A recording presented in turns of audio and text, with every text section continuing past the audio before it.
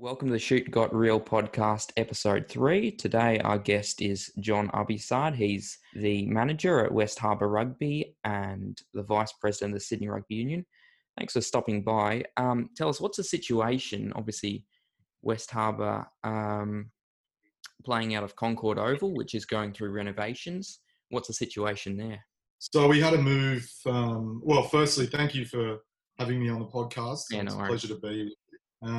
We moved out of Concord Oval a couple of days after Easter, and so we're now in a temporary facility at St Luke's across the road. Yeah, that's where the office and the team and so on are, where we normally train on a Tuesday and Wednesday and Thursday evening.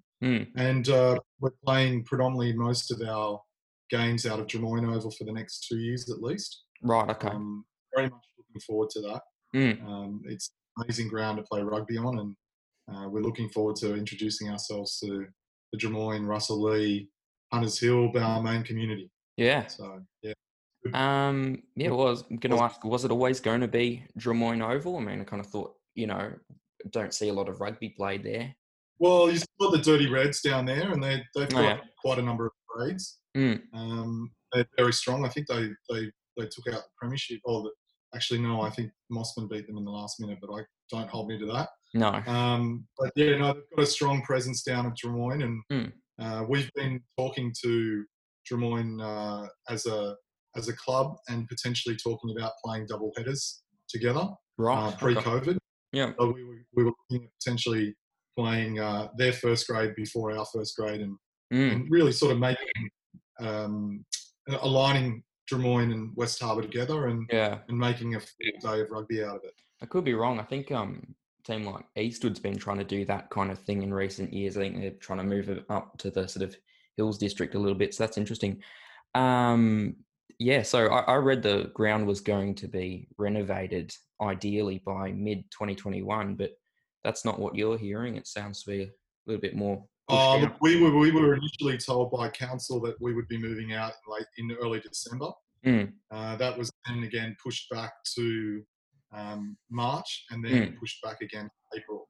Right. So they have started demolition. Demolition started last week. Yeah. And they're pulling out the iconic seats. All the coloured seats are pretty much gone on. They're all gone on the Western Grandstand, and most of these gone by the end of the week on the Eastern Grandstand, and they're knocking down the amenities buildings and things around that, and they'll start on the main stadium shortly. But look, we can't really comment as to when it's going to be finished. We're being told that it'll be on time. Yep. Who knows? It kind of has needed an upgrade for a while. Were you guys trying to actively get it upgraded? Did it come as a surprise, or what's the story? No, we share the facility with the Tigers, the West Tigers, and the West Tigers were looking to create a centre of excellence. And so between council, the West Tigers, and to a lesser extent ourselves, we discussed the idea of the development. And I think there's a lot of money came in from the federal government and the state government and the Tigers themselves, and to, as I said, to a much lesser extent ourselves. Yeah, no, it was an opportunity, I think, to rejuvenate that ground, which is definitely needed. Yeah. It's an iconic stadium, but it's probably past its use by date.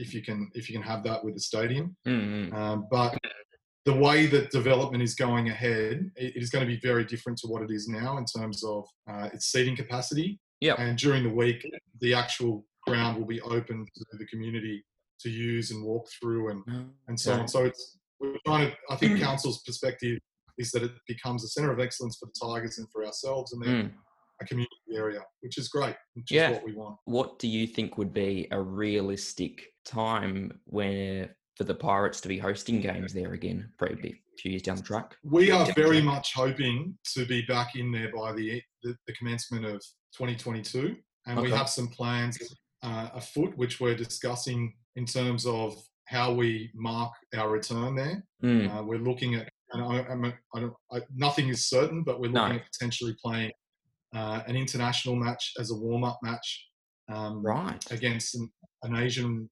team. I'm not going to say who, because we're still in negotiations around that. That would be very much in pre-season, leading up to the start of the 2022 season. Okay. And we want to activate our community within the Inner West, and particularly in the Burwood, Strathfield, Concord area, which has a large Asian population. Yeah. I myself was on the board of Asia Rugby for 5 years, so I've Okay. got a lot of connections there. Mm. And I'm looking to try and introduce more of not necessarily an Asian flair, but definitely introduce the community to rugby. Yeah, and right. engage those. Yeah. So we're hoping 2022, Mm. but it's up to the construction gods. Let's put it. No, for sure. Yeah, I mean, talk about putting on, a kind of day of it. I went along when you guys played that last game there. I think it was Sydney Uni in the last round last year, and you made a real day of it. So it was great. Yeah, look, we've got plans for bigger things moving forward, particularly in the Drummoyne area, and trying to engage the Inner Western Sydney community much more actively. And look, all of those things will come to fruition eventually, but everyone's in the same position through COVID. So no, you're right. I'll touch on that a bit later. I was going to ask, does the upgrade kind of, and we saw the grand final, for the Shute Shield grand final's been moved around a little bit in recent times. I was thinking, does the upgrade maybe mean when it's all complete that Concord Oval could host again, or? Look, potentially. Seating-wise, in terms of stadium seating, there's only going to be between 3,000 to 5,000 seats. Right, okay. But there is going to be a chairman's lounge, quite a large chairman's lounge with an open deck at the top. But then if you look around the rest of the field, there's going to be stepped hills on the eastern side and the southern side, which means that you've got a capacity there potentially of 15,000 in those stepped hills. So it is going to be probably the best state-of-the-art Shute Shield facility in Sydney. Wow. In terms of the quality. And look, that's something that's going to have to be discussed in the future with the SRU board. I know there's ongoing discussions at the moment about where a potential grand final will be held this year and moving forward, because look, it's all uncertain at the moment. We've got a nominal start date, but we are looking ahead to see where potentially we could play a grand final this year and then moving forward. Yeah, right. Concord is definitely an option. Yeah, okay. No, I was going to say also regarding the upgrade, I mean, when you got a state-of-the-art ground like that, it's probably a lot easier to attract a crowd, really. Absolutely. Yeah. And look, the fact that it's open to the community, it'll be open to the community during the week, will mean that the community will have a lot more access to it, and they'll have a feeling for it. Whereas at the moment, it's very restricted. And, besides us, the Tigers don't actually use the field to play. They just train there. And it doesn't attract a crowd for them. And then there's other nominal sports that play there, but it doesn't attract a huge crowd. So we're hoping that the renovation will bring new blood, new people, new supporters, sponsors, everything. Coronavirus is obviously, I think they were saying, it might have been Phil Parsons the other day, put out a video and he said the first half of the season or whatever will be played without crowds. How will that affect a team like West Harbour? Oh, look, we draw a lot of strength as a club from our very strong supporter base, which is not a huge supporter base, to be honest. We've got very loyal supporters and very vocal supporters. You put 50 of our old boys into the president's box upstairs and it sounds like 500. But, I mean, look, I think we probably haven't been playing to a capacity audience for a while. So not having crowds, it's not ideal. But it's probably not going to be as much of a factor for us as say, let's say, a Warringah that can draw 10,000 people. I mean, we've got to be quite honest about that. But we think that even with COVID and the fact that there won't be any crowds potentially for the first part of the season, look, it won't be as much of a factor. But we are looking forward to introducing ourselves to the Drummoyne community, and we really hope that once the crowds are allowed back in, that we do enough marketing and that the Drummoyne Balmain communities come down and watch the games and get involved. And we've got some exciting things planned for that as well. For sure. Sort of moving on to the on-field stuff. How are West kind of looking this year? I mean, in terms of participation numbers and that. I think back a couple of years when, I could be wrong here, but I think you were kind of struggling to put 3 Colts teams on the field. What's the situation look like now? We did this year is a milestone year for us. I'm not sure if you can see it on the shirt. West Harbour. So we're 120 years Western Suburbs and 25 years as West Harbour. And so we were very adamant that we wanted to be competitive in our milestone year. Yeah. So we did a lot of recruiting over the off season, and we managed to recruit a lot of young, really quality Colts players. Wow. So look, the numbers were great in pre-season. We had our first training session again last night, and we restricted it to the top grades and to the top grade Colts team.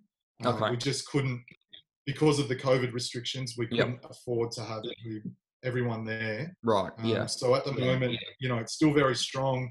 Our top grade team looks fantastic. I'm not going to talk too much about who we've signed. No, because it's somewhat of a surprise, but that's fair. We've got a very, very strong group of young men, both in Colts and in grade, and we've really worked hard to build on the foundations we put in last year. We may not have had the most successful year last year, but we were competitive, and we retained about 75% of our top grade That's good team. And we've really built our head coach, Mark Gudmanson, and his coaching team have really, really done a lot of work to build a strong squad moving forward. So we're very excited. Very excited. I think Sydney Rugby Union, you'd be aware of this, the clubs they said officially would be, I think 2 grades would be put on the park at least, and then a Colts team, and then you basically get to choose how many others you want to field. Do you have any idea how many grades you'd put out on any given Saturday? Look, at this stage, we're focusing on returning our top grades and our Colts team to training. We'll make a decision on the rest of that in the future, right? Depending on what the restrictions are in terms of COVID. One of the issues around COVID is that the way that things are happening and the restrictions and the protocols required, more than likely at this stage, and I'm just talking at this stage because we're still very early days. Each change room is going to need to be sanitised after every game. Right, yeah. Which means that you can only potentially play 3 grades on the one field because you need to give yourself an hour and a half to 2 hours to be able to sanitise and move the other team off the field. Right, okay. So if you want to play the lower grades, you have to play them at a different field and the lower grade Colts. And you'll have to sanitise those change rooms as well. So that's a very expensive process. I think I recently got a quote for about $1,000 a day just for one field. So costs will come into it, particularly if there's no crowds. So some teams, including West Harbour, will have to make a decision based on their finances, to be honest. I was going to talk about the first grade team, and probably not the results you would be after for a few years now. But that being said, you kind of showed last year, I think you can kind of beat anyone. Got down here, you might have beat Randwick, Northern Suburbs, had a draw with Manly. What should we expect this year from the Pirates? I think that people are going to be surprised. Okay. I think that last year really demonstrated what Mark and his team were able to do in terms of putting together a team because look, I'll be honest, and I think there was a lot of media around where the Pirates were at the end of 2018. Yeah. If you go back and do a lot of, a search through Google, you see articles, the club was on the brink of its demise and all of this other stuff. We had a low retention rate in first and second grade. Yeah. And so Mark had to rebuild the team virtually from scratch. It speaks volumes of his coaching ability and the team around his coaching ability to be able to put a team on the field last year that was competitive. And you're right, we did beat Randwick, we beat Norths, we beat Parramatta at Bankwest Stadium, the first rugby game ever played there. We came close to beating Warringah in round 3 or 4. So we weren't far off the mark. No. This year, I think we're going to be very, very competitive. And I think, as I said, people are going to be surprised. I remember I was talking to Bill Clifton from the Newcastle Hunter, and I asked him how he thinks the Newcastle team will go, and he was pretty confident. He said probably just sneaking into the finals. If you had to put a name on it, where do you think? Mate, we've had this conversation internally. Yeah, right. And look, I don't want to predict what could happen. No. But I'll just say that we want to win the competition. We want to win the competition. That's where we are. Whether it's this year, next year, or 5 years from now, finals are fantastic. Yeah. but you don't go into the Shoot Shield competition to win to get to the finals. You want No. to win the comp. That's the mindset that West Harbour is taking forward now. Yeah. You mentioned sort of teams like Penrith and Newcastle. What do you or head coach Mark Gudmundsson, what do you expect from teams like that? Look, I mean, a lot of what we're hearing about Penrith's recruiting is quite positive in terms of, the ability that the playing ability that they seem to be attracting out to Penrith. A lot of it is hearsay at the moment.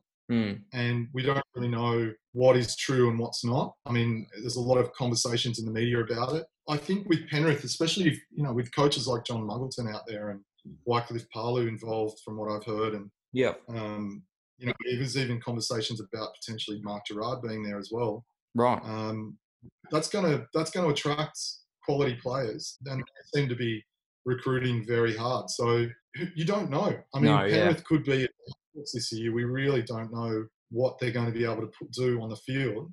Newcastle, I think, again, there's a lot of quality players up in that Hunter region. Yeah. Newcastle Hunter. So we developed an academy team last year, and we played a number of games against the Maitland Blacks, who were in the Newcastle Hunter region, against their academy squad, the junior squad, and they were phenomenal. I mean, their junior squad was fantastic, under 17s, under 18s. Wow. A lot of them were New South Gen Blues. So, again, you could end up in a situation where they pick the best quality players out of the Hunter and Newcastle, and a very strong team on the field. Yeah, wow.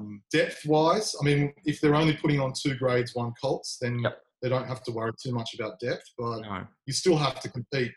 I think that the Shoot Shield, particularly in the last 2 to 3 years, has stepped up in terms of professionalism and quality beyond what other people assume. Right. Attracting some very quality players. I mean, we had a South African player, Tyler, who came over last year, and he was a phenomenal player. He signed with Utah in the MLR, there for 4 years. And he was saying that the Shoot Shield is at a higher standard than the club competition in South Africa. Yeah, I mean, one thing I've been saying, I mean, there's a couple of the coaches recently, I think it was Rob Taylor from Sydney Uni, and his name slips me, but the guy from Gordon, and then they just go and sign, professional competition. Yeah, Darren Coleman announced today he's going to the LA. That's going to be it. Get this Gentinis or something like that. Yeah, something like that. But it struck me as being kind of telling that they can kind of just slot into these professional setups. Yeah, absolutely. Shoot Shield. Well, look, we lost Tyler to Utah last year, and Tiana, number 10, got signed by the Lions. So, we had quality players who really came. Like Tian spoke about it after he left West Harbour and went back to South Africa. Yeah, that playing at Shoot Shield reinvigorated him, and gave him a new lease on life when it came to rugby. And I think we underestimate the quality of the competition that we have here. We've signed a new television rights deal with Rugby Australia, and it's obvious that both or a lot of the individuals who were involved in that saw the potential of the competition. I was going to ask from a sort of Sydney Rugby Union point of view. You are the vice president there. Sorry. July 18 start date is what we're aiming for. Does that look realistic from the conversations you've had? Look, it's a nominal start date at the moment. We are working towards that as the start date. We're being guided by New South Wales Rugby and New South Wales Health. And so the final say will be up to New South Wales Health in the end. Right. We cannot dictate when we want the competition to start. No. We can say nominally we want it on the 18th of July, but if the protocols haven't been relaxed or they won't allow it, then there's very little that we can do. It's not like for sure. we don't want it. I think, look, the NRL is going to be a test case. Yeah. And I think if the NRL can get through the next few weeks without an outbreak or without a positive test, then it probably bodes well for other sports, including the Shoot Shield. I think probably it's a little bit further down the track even, but do they have any idea when we could start to be seeing crowds back at the rugby? Yeah, look, the discussion at an SRU level is that potentially, again, nominally and potentially towards perhaps September, sort of that area. Yeah. Which would be the second half of the season. But again, it will, if the NRL is able to or allowed to have crowds, and there's no outbreaks or clusters, then it would be easier for us to then go and make the suggestion that we should be able to have crowds as well. Okay. Yeah. I mean, I suppose when it comes to that, it's probably a step-by-step process. You might see 50 crowds limited at 50 spectators, and 100, and then 200 or whatever it is. Well, there's no reason, for example, if so they're saying that by June 1st, there's 50 people allowed in pubs and restaurants and so on. Yeah. If you've got an oval or a large stadium, you could potentially have 50 people in segregated areas. Yeah. So you could potentially have a few hundred there. But again, that would require planning. It would very much require the approval of the health authorities and the government. It is not up to us. I think it's very easy to say Sydney Rugby Union should make a decision, or New South Wales Rugby or Rugby Australia. It's really not up to us. Yeah. We are doing the best that we can by having nominal start dates, and we're all working towards those. But at the same time, this is bigger than us. I was going to ask about teams like Penrith and Newcastle. Obviously, you mentioned them before.